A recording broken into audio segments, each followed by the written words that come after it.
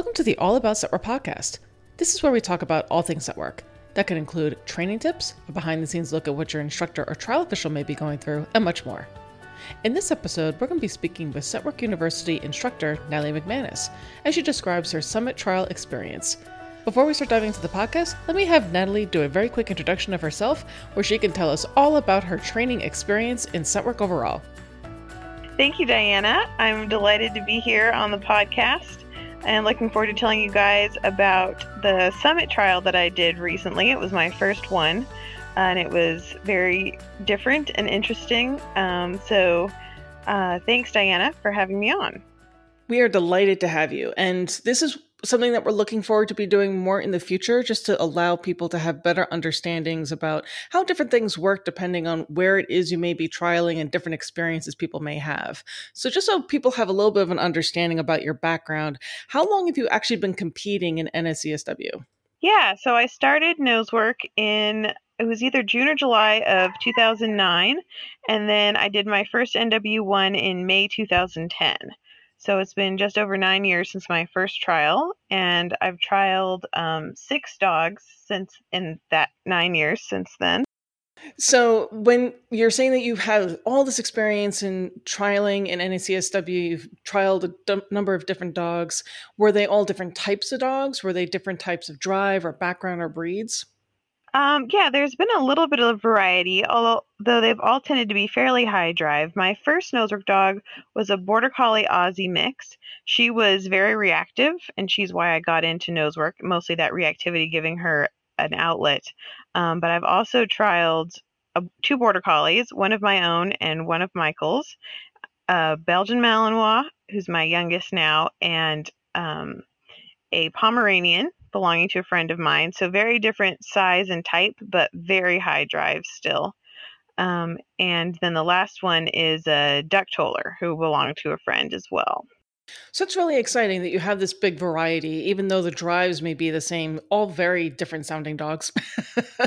Yes. Well, and it was really fun to compete with the Pomeranian because I could just pick him up, which I can't do with my own dog. And that is the plague of anyone who has a larger dog, is that there are times you're like, if I could just pick you up, it would be so nice. Yep. They were late in calling us to one of our searches, and so they were kind of asking me to hurry, and it was a bit of a walk. I didn't want to make him run the whole way and then do a search, and it was hot outside. So I picked him up and ran him over there. And that's a really good point. So I think that the one great thing about these podcasts is that they are pretty fluid with how we talk about things. We may have a general topic, but even when I'm doing it by myself, sometimes you're just talking and be like, wow, that's a really interesting thing to think about. Is when you're all doing trialing with your dogs, definitely keep in mind the fact that what they're doing before each of their searches, even if it's going from search A to search B, that's still calories and energy that they have to expend. Mm-hmm. Yeah, super important, especially when it's really hot or really cold or, any kind of extreme. But even at regular trials, although in Southern California where I've done the majority of my trialing, it's pretty much always hot when we're trialing. And even with my Border Collie, Hazel, she hates being picked up. She's 32 pounds, so I can pick her up. But the only times I subject her to that are if it's really hot and we have to walk over asphalt, and it's just not going to be good for her. But she glares at me the whole time. And yeah, I mean, dogs are like, you know what? I did not appreciate you doing that. I'm a big dog. I can do it all by myself. And you're like, no, I need to do this for your safety. Yes, exactly. Unfortunately, I can't tell her that she's going to burn her pads off if she insists on walking herself. So I think that actually leads us into our next part of this is what are the kinds of considerations just on that field alone, as far as making sure you're keeping your dog safe and all the different things you have to think about? Does summit trials demand that you have an even greater appreciation for that? Because we see some of the videos online, you're like, my God. So what is it that you have to consider when you're thinking of doing a summit trial? Yeah, absolutely. So just to start out, it's 2 days. So maybe you and your dog could handle being out in the heat or the really cold for 1 day, but are you both going to handle that well for 2 days? And people definitely need to be thinking about weather acclimation as well as their crate and car setup and their own setup. There were a few people at the summit trial, which was up in Minnesota.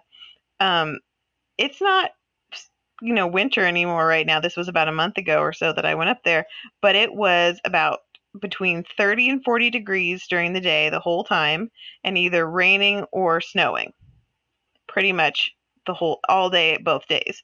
And there were a few people who didn't have remotely appropriate clothing, and maybe hadn't brought as much as they would have normally, and so that becomes really taxing over 2 days. And I think even for myself, I I know I was super tired by the second half of the second day, and my dog seemed to handle it quite well because she's a lunatic.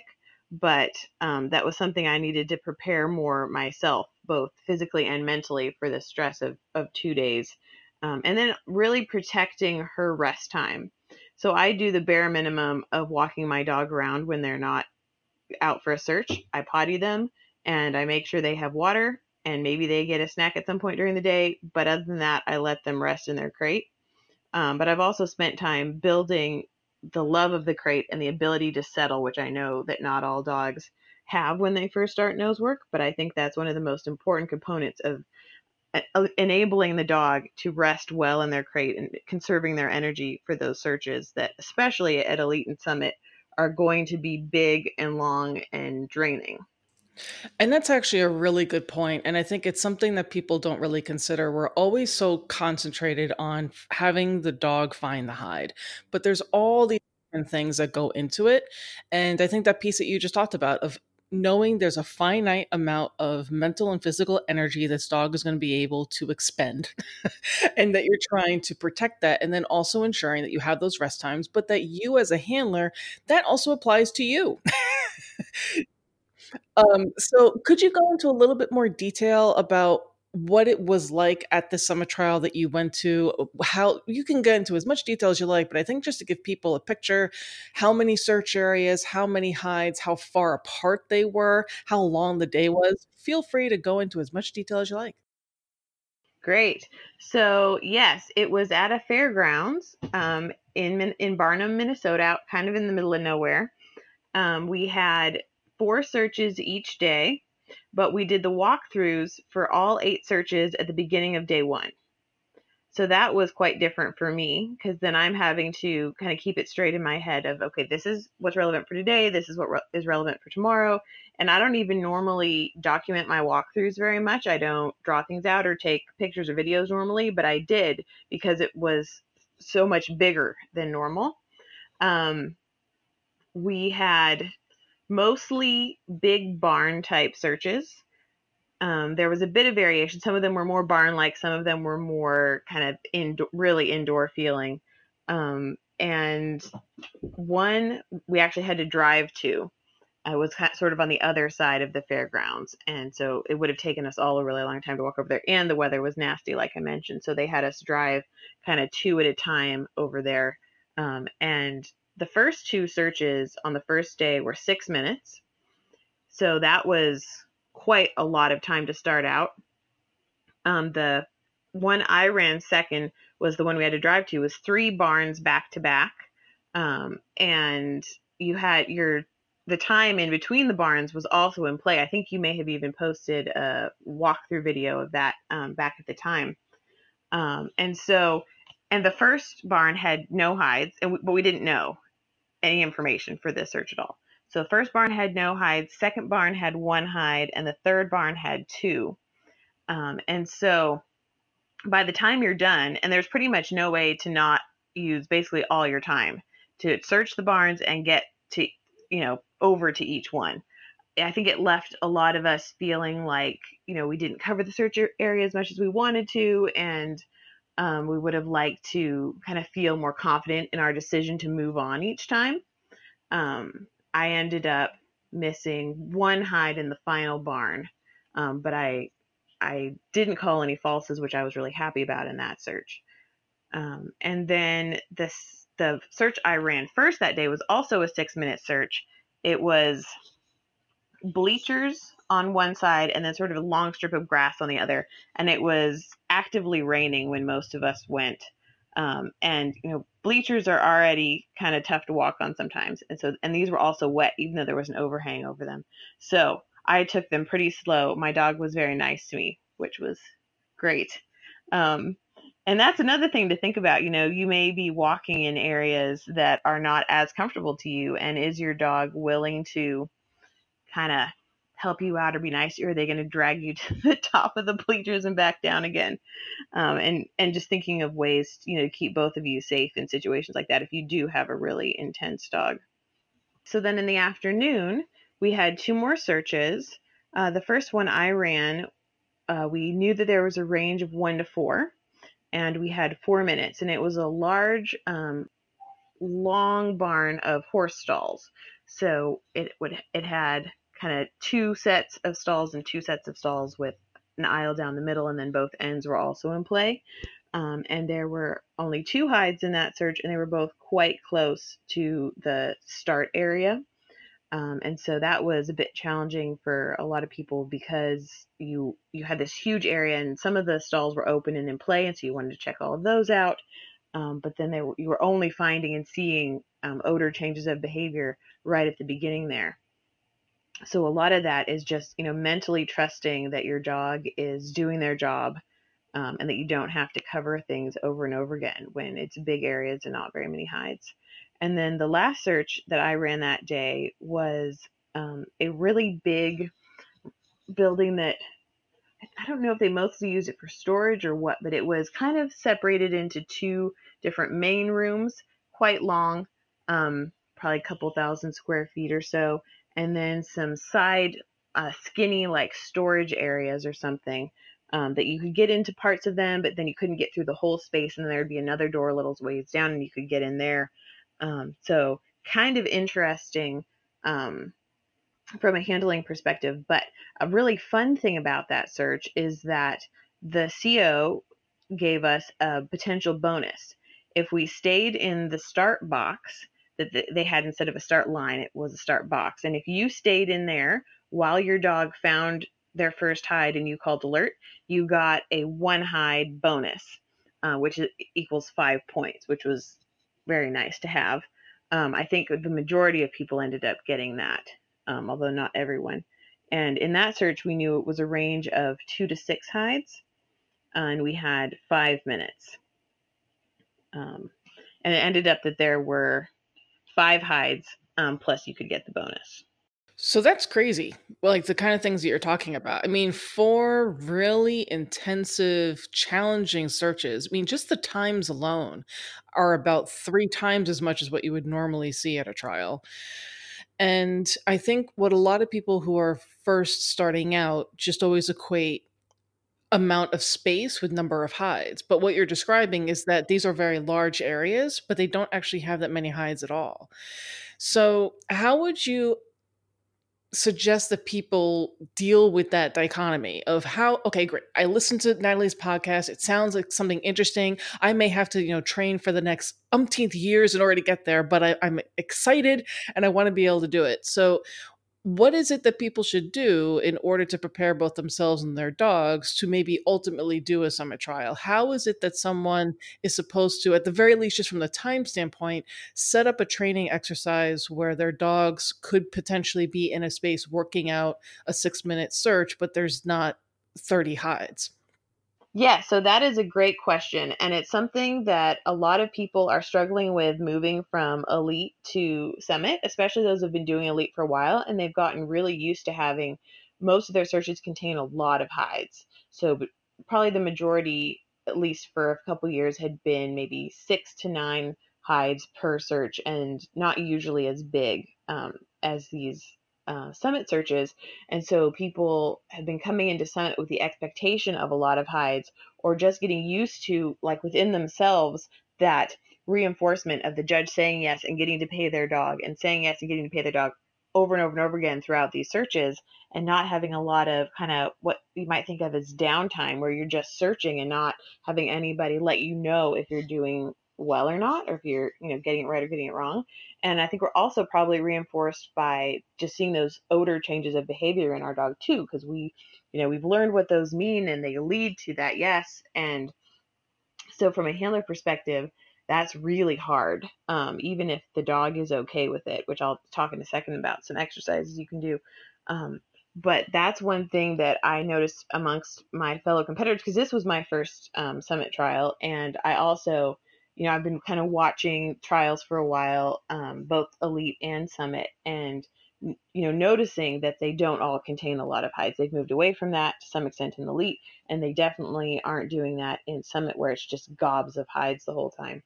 And so I was a little bit prepared that I might either have no hides in some searches or very few. And so I was able to, not perfectly, but able to kind of help myself mentally of not getting worried about that. But I was talking to some people who had done more summit trials than I have, and some of them were saying that they just don't enjoy that feeling of not getting the odor, yes, yes, yes, over and over again. And so I think that that's something that you can prepare yourself in early on, that searching can be fun and exciting for both you and the dog for searching's sake as much as for finding odor's sake. So, like, if you're an explosives or narcotics handler, you're not like, oh, let's go find something. I want to find, 10 stashes or 10 bombs today. You kind of want to find as little as possible. You want to do your job and find what's there, but you don't want to find tons of stuff. And people also who do environmental detection, things like that, they're often not finding thing after thing. They're searching potentially acres, without finding something, or with finding very little. But that's not the way we usually set up our classes or our practices or trials. It feels like there are a lot of hides all the time, and that hide finding is our goal, which it is, because we have to find, the hides, and usually do that perfectly in order to cue or title. But I think finding excitement and joy and fun with your dog in searching the area and clearing the area as much as finding hides makes a really big difference. And that attitude in us makes a big difference in the dog too. If we're bummed out when we go for 30 seconds or a minute and a half without finding anything, our dog thinks they're doing something wrong, or that something's going on. So I think attitude is really important there, and setting, kind of correct expectations depending on, what kind of trial you're going to. Of course, no one going into an NW1 would be disappointed if there weren't 3 hides, because they know that there's only one. But, the different sorts of trials we get into kind of set our expectations. And so from an exercise perspective, I like to work on things where I'm stretching how long my dog can work without finding a hide. And depending on the level of the dog, when I first do this, I might start a little shorter. But when I first started doing it with my border collie, I think she might have been in NW3 already. But we searched a house for like, I think 4 or 5 minutes before I started setting hides. And I just had some on me. And as she was searching it ahead of me, I started just sort of setting them down behind me or throwing them behind me. And then we worked around the area, and then she got them. And so she was getting used to, I searched really hard and for a long time, but that doesn't mean I should give up, because I still could find something.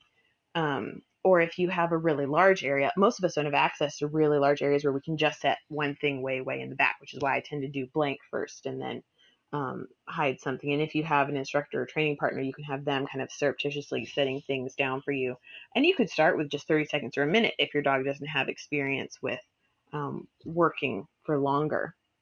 But I definitely think it's worth stretching it to, 6, 7, 8, 10 minutes, because it doesn't really feel that long once you're doing it. But if you've never done it, if the dog's used to finding a hide and getting paid within 30 seconds, it's going to really freak them out that they, haven't. And that's when you will often get false alerts.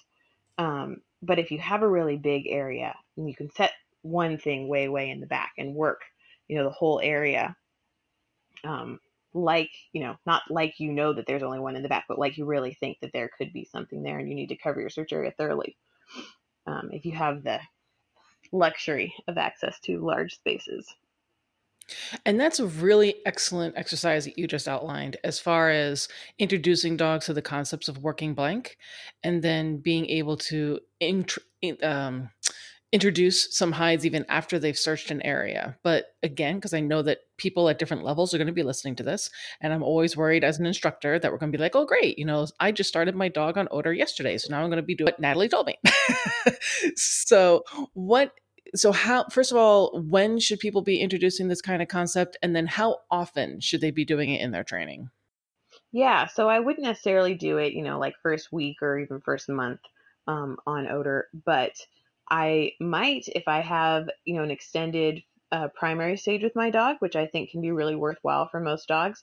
I might do this with a dog, 30 seconds of blank and then, or a minute, and have something set out there. When, there's kind of less on the line because you're not worried about screwing up their response to odor. And searching for food is just so natural. But I would not do that, first week or couple weeks that I am starting a dog on primary either. I would want to really build their expectation and foundation of hunting, and going out into the environment and searching for themselves. I wouldn't do it with a dog that's still looking to me for answers. But then once a dog's on odor, I think it's worthwhile to work on blank even before NW1, because even though your searches, you'll have odor in all of your searches, you're going to have potentially sections of your searches that have no odor, and the dog needs to have the ability to work through that and get to odor. Like, say the CO set a really nice vehicle search where the odor was blowing straight to the start line, and then before you come, the wind switches and it's now going exactly the opposite direction. And so your dog needs to say, even though I don't smell anything now, I'm going to trust that there's something out there and, utilize my love of hunting and go out and do my job and, and find it once they get into the right area. And it can also help the handler to read. People say, I can't read my dog on odor. Well, most of the time they can, but they have a hard time reading when it's not odor. And so that's really important too. And so I think, I'm not going to throw it in every week or maybe even every month, but I think every once in a while, even at NW1 and 2, it's worth having. And it doesn't have to be really long. It could be, 30 second to 2 to 3 minutes, just depending on the dog and the situation. And if you have somebody who can, be there timing with you and giving you feedback, because it's really easy if you're training on your own, to not feel time passing correctly and either, get worried that anything, get worried that the dog hasn't found it, get worried that the dog is bored or frustrated. And, if you're the only one there staring at your dog, that can be really hard to interpret. So if you have someone who can help kind of talk you through it, that's really helpful. That's great. I mean, I think that's a really helpful outline for something that people could do. Obviously, if they're interested in doing Summit, having a dog being able to work these giant spaces where there may not be any odor at all, or there may just be such little amount of it as far as number of hides, that is definitely something that I think is missing from a lot of training programs, because we are constantly trying to get the dogs to hunt more. And that usually the way that we think of it equates to hunting for more odor. So the way that you described it, I think, is really important. And that, I think, ties into the next thing that I wanted to talk about was, in addition to being concerned about overall endurance, so being able to deal with the weather, being able to deal with the mentality of going through this 2-day really stretching event. I mean, Summit is supposed to be, like what the name says, the absolute top, like, hardest thing you could ever do. So in addition to doing endurance, and in addition to having your dog being able to work these giant spaces that may or may not have a large number of hides in them, are there any other skills in particular that you would think that dogs or handlers definitely would need to perfect or work on if they were interested in going toward the Summit experience? Yeah, well, I think from a hide perspective, once you're past NW3, so like elite and summit hides tend to be relatively similar. The individual hides themselves, even if the quantity over the whole search is different. Um, so making sure that your dog can find hides that are quite close together, like just a couple of feet away from each other, between maybe 8 and 24 inches. Dogs tend to not be fully paying attention again, when they've started, um, when they've been rewarded and they start searching again. And so, once you're past NW3, I think that's an important skill to kind of solidify with them, of making sure they're searching again immediately and understanding that there could be hides really close together, because the dogs search in the way that is the most efficient and reinforcing. So if they never have hides closer than like 3 to 5 feet apart, they're just not going to search that area as carefully, because it's not, calorically efficient. And then also, at Elite and Summit, making sure that they, fluently can work very elevated hides. That's not something I like to work a lot, because I don't like to do a lot of inaccessible, because I want my dog to always be driving to source. And I don't want to teach them through doing inaccessible over and over and over again that further away is fine. Maybe today I'm paying you a foot away from odor, and then tomorrow I'm paying you 5 feet from odor.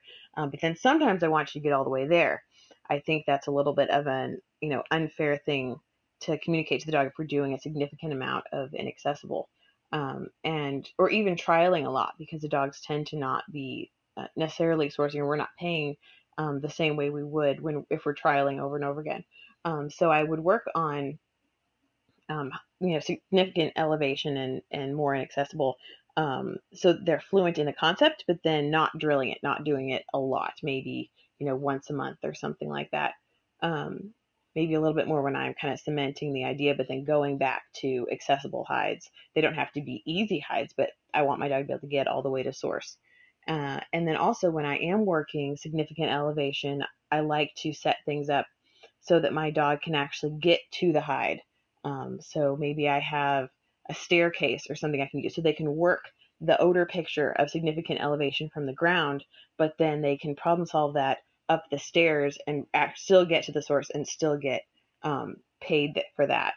Where we used to live, we had a barn with hay in it for our sheep, and sometimes they would be kind of stair step staggered, and when they ended up like that, I would put a hide on the ceiling or the top of where the wall and ceiling meet, and have my dogs work that, but they could get up those hay bales and source the hides. And you have to always be looking at your dog's athleticism and mobility, and safety, and what can they really do, and don't set things up in a way that's going to be unsafe for them. But I also want them to be doing the best they can in searching. And then for sort of more regular inaccessibles, I'll sometimes set up a maze so that they can work the odor from the outside, but then they can also problem solve and work their way in closer and closer and get to the hide, so they get to see the problem kind of both ways. And then in trial, I just have to call it. If my dog has said they've checked kind of every angle that makes sense, they've bracketed this hide, and it doesn't look like they can get any closer, then I just need to call finish and not wait for some like magic communication of, this is the closest spot I can get. But take their communication of, if I could get closer to it, I would. I've exhausted my options. I don't mean exhaust in I'm going to push it forever, but exhaust in they've either, like, say it's a large cart, they've gone all the way around the cart. If they could have gotten to it, if it was sourceable, they would have, and they haven't. Or like there was one hide at the Summit trial that was in the back of a closed stall, and so the best the dogs could do was kind of bracket both edges of that stall. They kind of had access to two sides of it. But there was no way they were going to get in and get to it. And so, asking them to do much more of that is just unreasonable, and of course wastes a whole lot of time in trial. So some of that comes down to handler, both reading of the search area, of the odor picture and what the dog's telling you, and then just having the guts to make calls. And I think that's all really important things to point out, particularly when it comes to balancing the amount that you're trialing with the amount that you're training, how everything may be affecting what you and your dog are experiencing, and what your dog is learning with every single outing. Because our dogs don't know the difference between training and trialing. To them, it's all still playing the game. So I think that's a really important point to highlight, is that that's something we have to keep in mind when we're doing these things. But as you were describing the types of hides that you may see at the Summit trial, and also when you were talking earlier about the bleachers and things like that, and again, this is just an opinion or what you've observed, but do you think that this is something that is basically barring certain dogs and people from participating, or am I just not hearing that correctly? That's a good question. I do think that a trial like this is a lot for like an older dog who's lost a lot of their mobility, and just, can't get around the spaces as well, can't lift up as well, dogs with real back issues. Some dogs may still be able to communicate the hides well enough to the handler without taking those extra steps. You may get more wears and have to then, explain to the judge what your dog has explained to you. But I would say, like, the thing like the bleachers, um, that could be dangerous for some dogs. If the dog doesn't have very good, traction. Like my first nosework dog, she was an Aussie Border Collie mix, and she had a degenerative neurological disorder, and I ended up retiring her from nose work before she finished her NW3 Elite because it just wasn't safe for her to search anymore. She would throw herself headlong into these odor problems with no regard for her own safety. And so it wasn't fair to her to ask her to do that because she couldn't self-regulate. So I would definitely say everybody needs to evaluate their dog and see if that makes sense for them. And then yourself too, if you can't, walk for a long time, or if your own, like my balance isn't always super good and my traction isn't always super good. And so I as soon as I saw the bleachers, I knew that I was going to need to take it a little slower and be more careful because I do have a history of falling. As a kid, I would twist my ankle all the time. And so, I took it slow and my dog responded pretty well to that. But she's a little older than she used to be. She's 8.5 now. Back when she was about 4, I think I had twisted my ankle unrelated to dog stuff. And then we were doing an NW3 and she was running down this exterior and I ran with her because I didn't want to slow her down. Not the greatest thing for my ankle, but I did it anyway. And so I do think it's hard. Like when you've worked really hard, you've gotten through 1, 2, 3 NW3s, Elite, and now you're in Summit, it can be really difficult to say this isn't an appropriate level for us.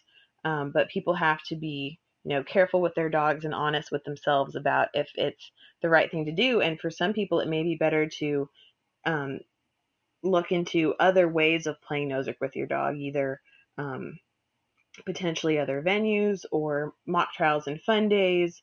There are a variety of people doing different kinds of fun days that may have some aspects that are like Elite or Summit, but you can, take things down a notch or say, oh, I'm going to, not run that one, and not feel like it's, this official event that you need to complete everything.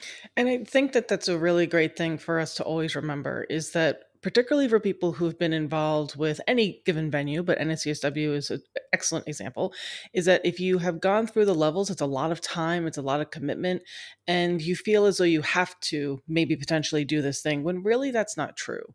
And if you have achieved anything, whether it be even just an NW1 or an Elite, that is still your accomplishment. It's not as though you're now a failure because you don't do Summit if you've determined that that's maybe not a best fit for you and your dog. So I think that's a really important thing for people to understand because I know for a lot of my newer clients, they just assume that if I start competing, that means I have to do everything. Otherwise, I haven't done what I was supposed to do. And that's not really how it works. No, everyone has different accomplishments that are, amazing for them and their dog. Like for my first dog, like I mentioned, she was very dog reactive, and NACSW Nose Trials were basically the only real competition I could take her to because of them being more open to reactive dogs, red bandana dogs. And there weren't any other venues around at the time anyway. But agility trials were not the thing for her. They did not help her reactivity. But, so the fact that she got through NW1, 2 and did several threes was a huge accomplishment. At some points I didn't think I was hardly going to be able to take her down the street, with the reaction she would have to other dogs. So that was very meaningful to me, even though I would have loved to have gotten some more titles on her. That was really more than enough. And the fact that she got to play and, even after I retired her from trials, we still played at home for a while until that was too much for her. So I totally agree with that. And I think that, a lot of people start nose work with somewhat older dogs as sort of their retirement sport. And so then you have to, even temper your expectations a little bit more. If you're starting with a 10-year-old, you're not going to maybe get quite as far through the levels. Maybe you will, but you may not get as far as someone who, starts with a 2-year-old who has like their prime to be competing.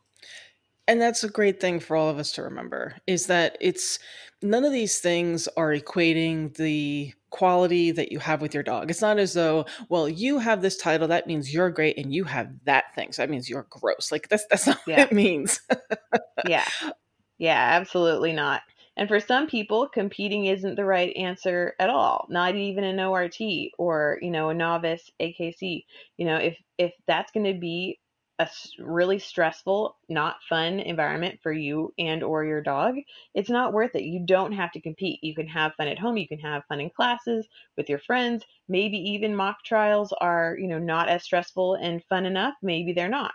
And people don't need to feel, compelled to trial just because a lot of us think that it's really fun. So, just because you've been so kind with giving us so much of your time today, just so that we can wrap up the podcast episode as far as what summit trials are like, if you could just describe 3 things that you didn't like about the summit trial, if you have 3, and then 3 things that you did like about the summit trial, I think that'd be great. Absolutely. So, 3 things that I didn't particularly like, and so one of these it's not the summit trial's fault at all, but the weather was gross. It was very cold, really, really wet. But that being said, I prefer that to 100 degrees. So that was the main thing that was, I would say, an added difficulty to what's already difficult about Summit, was just dealing with that.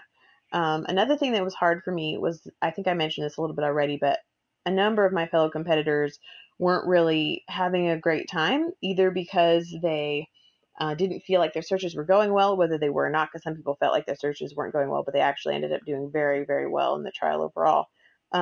Or because, like I was saying, they like to find a lot of hides, and that wasn't happening. Or just sort of the cumulative stress of not knowing how you're doing for so many searches. Um, so that their negativity, even though they were trying not to be overtly negative, was challenging for me, because I wanted them to be having as much fun as I was. Because I was thrilled to be in Summit. I had a blast.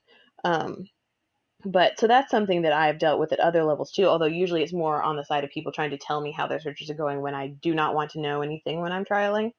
I don't want to know anything at all. But so I will sometimes like hide in my car more. And here, I was being fairly social, but then, working, I talked about the other kind of mental management type things that I was trying to work on. But this is another one of not taking in like other people's feelings about a given trial. And that can be really hard for me. And then the last thing, and this goes for a lot of trials, not just Summit, but there were a few mistakes that I made in my searches that I really didn't like, and I was kind of frustrated by them, particularly at the time. But the nice thing, and also about having so many searches, was there were a couple things that came up 2 or 3 times that I was able to, after the trial, really analyze and figure out what was going on with me and or my dog, although it was me all 3 times, um, so that I can figure out how to address that. And I want to, go into the next Summit trial, way more prepared, and have worked through some of that stuff. So that was frustrating, but a very, very good learning experience for me. And then things I like, I really enjoyed clearing the big search areas, having those big, long searches. It wasn't always like a blast in the moment. It was a little bit stressful at times, but it was challenging, and it was really fun to have a new challenge. Like we said at the beginning, I've been competing in nose work for a really long time, and I've been doing elite trials for maybe a little over 3 years now, something like that. So I've done quite a few of them, and so this was something completely different. It felt completely different. The outcomes were different. The way the odor felt and the problems felt and everything was very different and very challenging. And so that was kind of thrilling to go through. And then, of course, having an extra day of searching with my dog was quite fun. We've had some elite trials where we've gotten back to the hotel room at the end of the day, and I'm exhausted, and my border collie Hazel is still asking me to play with her and, do something else. And so I think she really, really enjoyed having 2 days of searches. And then, even though some of the negativity was frustrating, I always really enjoy trialing where I have quite a few nosework friends or acquaintances, or can make new friends and acquaintances. And that's one thing that I love about the nosework community, is that I basically know people every trial I go to, and they're very supportive, and a lot of them have become really good friends. And so that was a really fun part of the trial. Well, thank you very much for sharing that. And I think it's a really great way of, helping people understand that while this may not be something that they thought was ever in their plan of something to do, they have a better appreciation for what a summit trial experience is like. And I think it's always good to talk about the pros and the cons, and then understand that I think from what you're describing is that there's a lot more pros. And then I heard you say, when I plan to do my next one. So I'm assuming you're planning to do another one. Oh, yes. I can't wait. I haven't figured out what the next one's going to be, but I'm dying to do it. And that's a good thing for people to hear, right? Because I think when we start talking about the complexity of the searches, the types of skills that you need, the way that the day is laid out, and all this other stuff, it sometimes can be perceived as, oh, well, my God, I couldn't possibly do that. But then it's the challenge. And I think a lot of it is a personality thing, where I think you are a really good representation of someone who enjoys competing, is able to view it through the proper lens of, it is a challenge, it's a way to test my training, but I'm still having fun with my dog. And that's a really hard thing for people to have. I'm on the complete opposite extreme, where I'm basically like, I don't care. It's just like trialing is like, Mm-hmm. I really just do not care. But I have to say, it's very invigorating to hear someone who is genuinely excited about trialing and looks at it the right way. And it makes me think, well, no, maybe I should try that trialing stuff again, because she's having an awful lot of fun. I do love it. And I do think, like you mentioned, one of the most important things is attitude. And if someone is trialing, if they're choosing to trial but not having fun with it, then they should look into ways to help themselves bring out that excitement and joy and fun for them and their dogs. And sometimes you have to fake it. But then that'll transition you over time into really genuinely enjoying it. And for a lot of people, competition is just really stressful, and it is stressful for me. But again, I think it's a blast. And for people that do struggle with competition stress, I think mental management is a really excellent tool. And there are a lot of other ones like that as well. But being, really cognizant of your own attitude, and then also how you're transmitting that to the dog. Well, I really want to thank you so much, Natalie. This was a fantastic podcast episode. I think it was extraordinarily informative. Again, if people are just getting in like, oh, well, I wanted to see what the summit is, well, you're going to get a lot more information out of this as far as things you could be doing with your dog at any level of your training. So I really want to thank Natalie so much for joining us today. Thank you for having me. It was absolutely my pleasure. Thank you all for joining us for our podcast today. It was very informative. Happy training, and we look forward to seeing you soon.